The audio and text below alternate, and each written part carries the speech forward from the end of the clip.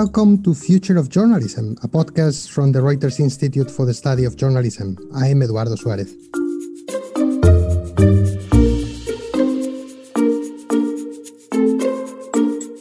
"2020 is a year we will never forget. So unique and so painful for so many people in so many places. But 2020 has also been a momentous year for journalism. It has forced journalists to report on a complex, never-ending story, sometimes risking their lives and often under threat. It has accelerated changes, and it has created a reckoning of a race that was long overdue. It has brought layoffs and losses, and yes, a few silver linings too. Our guests today are four of my colleagues: our director, Rasmus Nielsen, the director of our journalist fellowship, Mira Selva, the leader of our research team, Richard Fletcher, and our head of leadership development, Federica Cherubini. All of them have published research that can help us understand what's happened in journalism in 2020, and more importantly, how some of those changes can play out in 2021.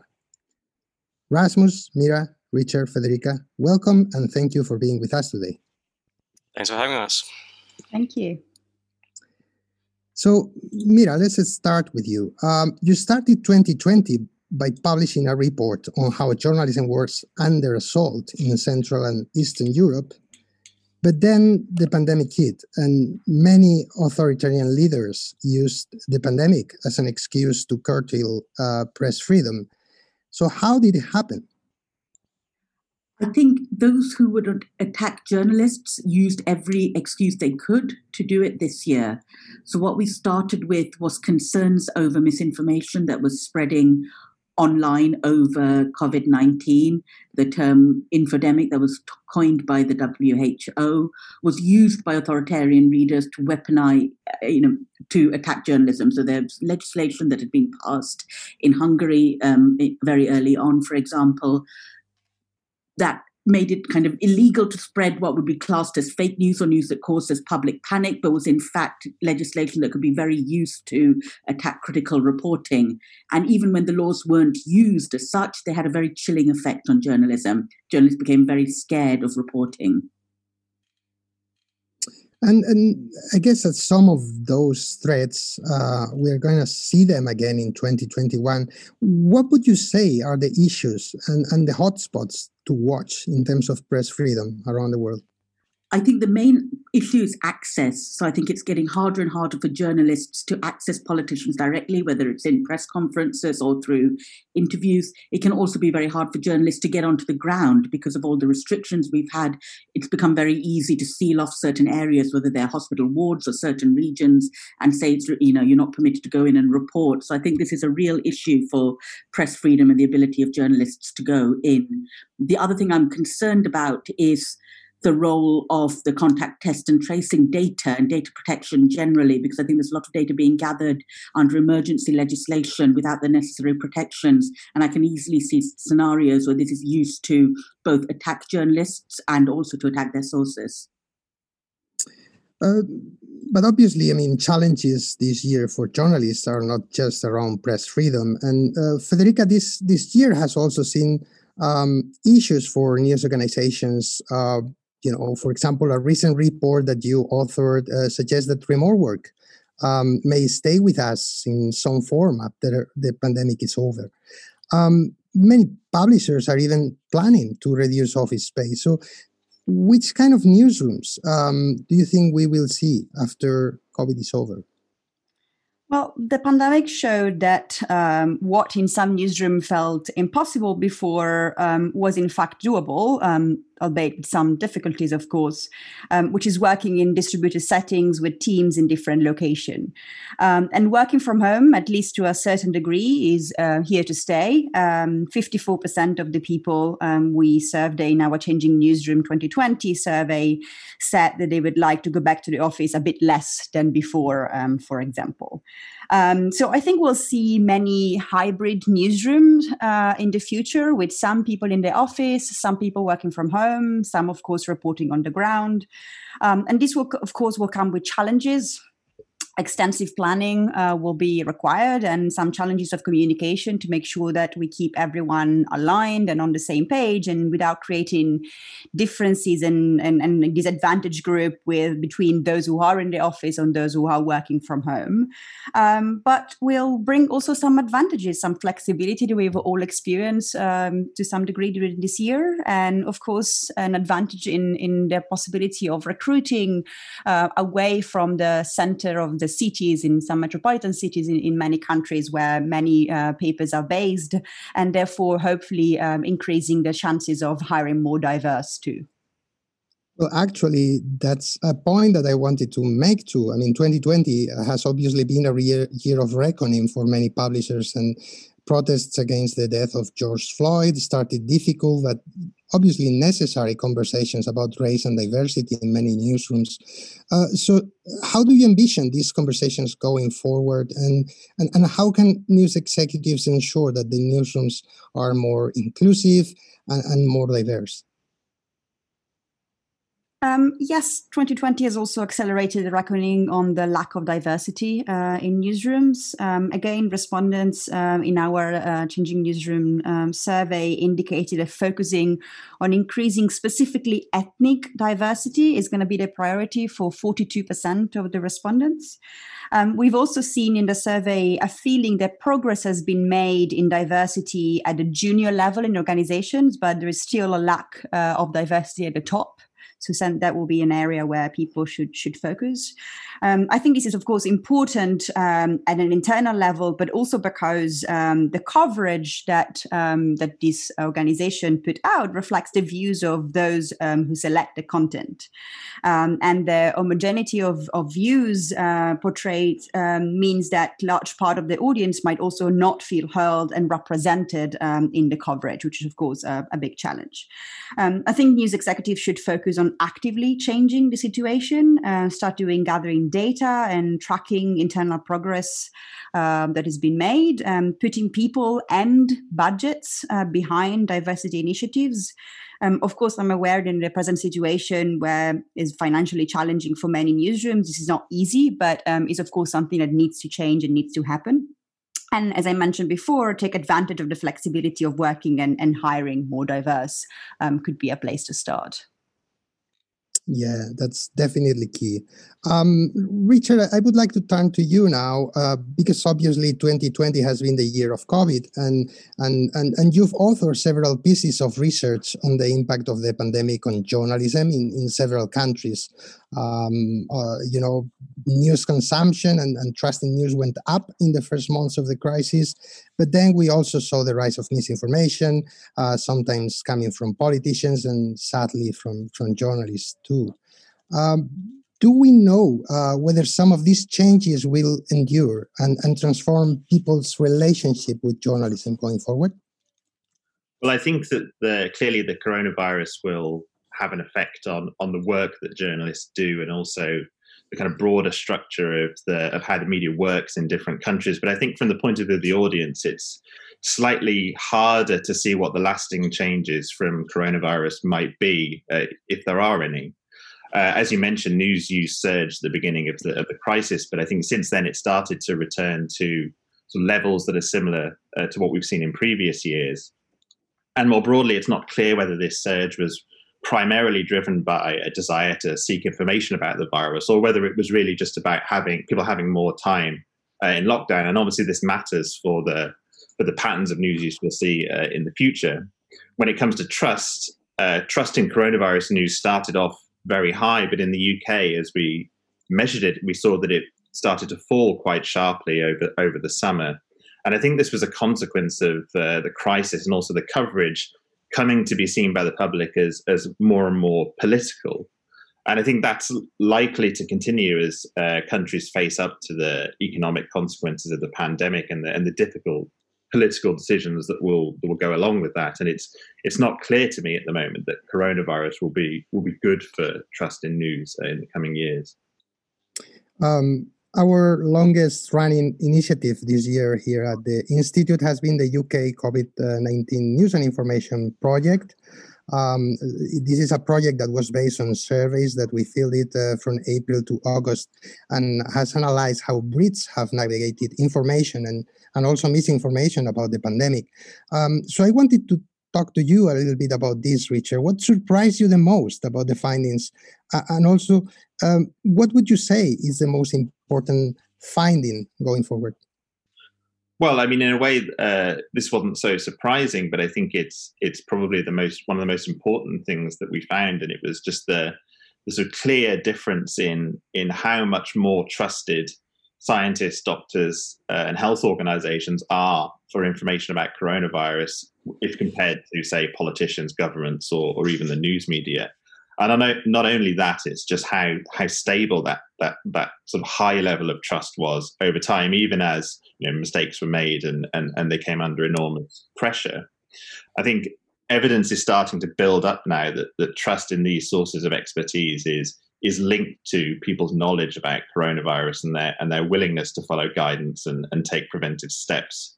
So I think that one thing journalism could do, and I think this is particularly important from the point of view of public health, is perhaps to focus less on politicians and pundits in their coverage and more on sources that are highly trusted and can demonstrably help people understand coronavirus and navigate the crisis better. On this note, Rasmus, as we are recording this episode, Britain and Canada and the US are starting the rollout of the first COVID vaccines.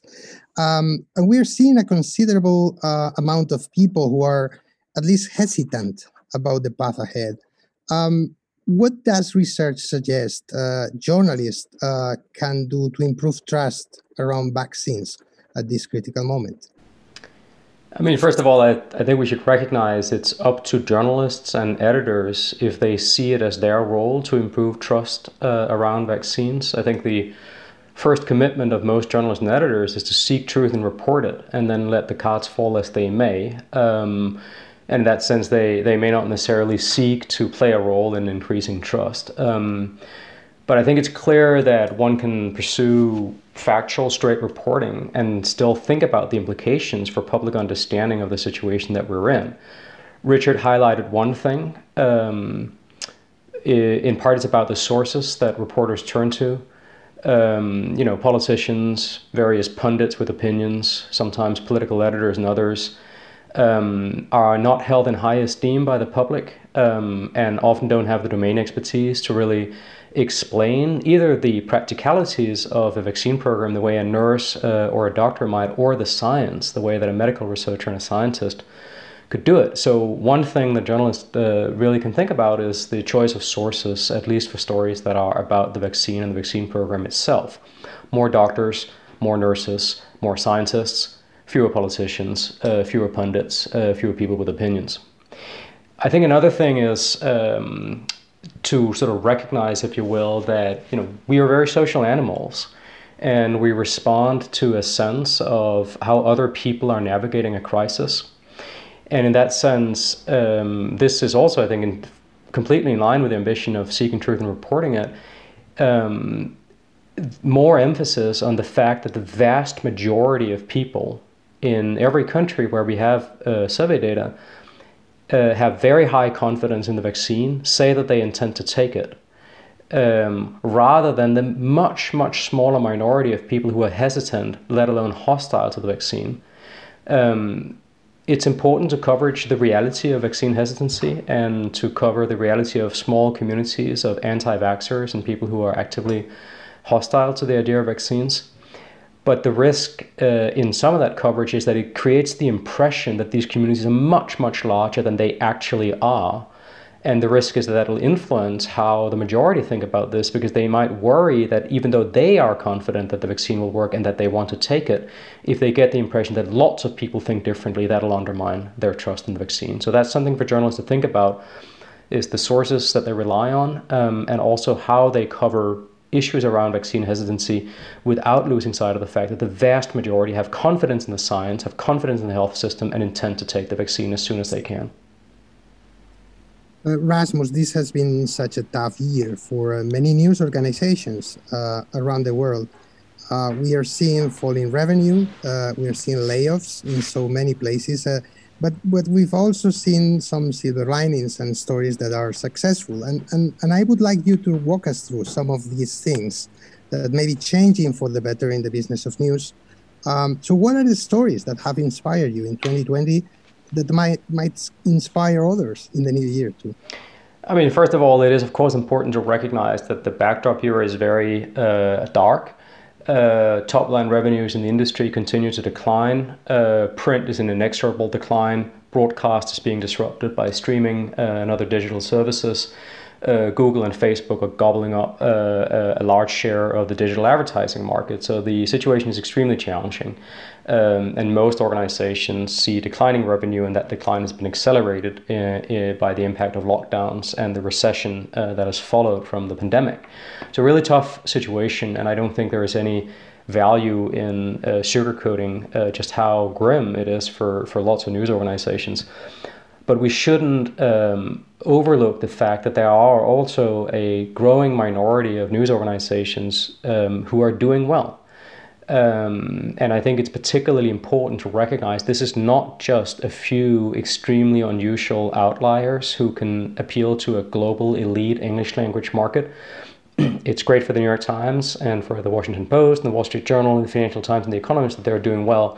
But fundamentally, they are very, very different from almost every other news organization in the world in terms of their business opportunities. I think the much more important thing to note is that we see, I think especially in Europe, but not only in Europe, a growing number of examples of news organizations that do really distinct and valuable journalism that people engage with and are willing to either pay for or support through membership. And we see it in markets that are much, much smaller than the English language market. In ways that are delivering, in some cases, even growth in as tough a year as this year of the plague. We see it with some legacy organizations who have very successfully reinvented themselves for the digital environment, whether that's Dagens Nyheter in Sweden, Le Monde in France, NRC in the Netherlands, Spiegel in Germany, organizations that all report growing digital subscriptions, and they have tough years ahead of them because they're still weaning themselves off a declining print revenue stream, but they have, I think in many cases, quite a bright future ahead of them. We also see it with some really impressive digital-born organizations. Some of that is in Europe. El Diario in Spain, Zetland in Denmark, The Correspondent in the Netherlands, Mediapart in France. Even more encouragingly, I would say, and even more importantly in a way, is the fact that we also see some examples in less privileged countries than, rich and democratic, sort of stable democracies in Northwest Europe, like the Daily Maverick in South Africa, Malaysia Kini in Malaysia, who are other examples of organizations that are building really impressive and inspiring business models around distinct quality journalism. And I think the rest of us can learn a lot from those organizations. It's tough. There's no way to cover that up, and we shouldn't cover that up. We have to face it. But I will say that there is a lot to be learned from organizations that, like the Daily Maverick, as their CEO Stiley says, are born into the fire.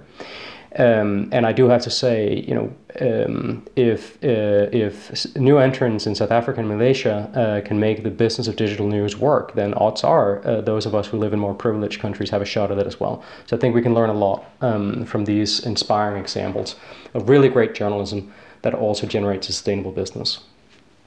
Definitely. And before the end, I would like you all to make a wish for journalism in 2021.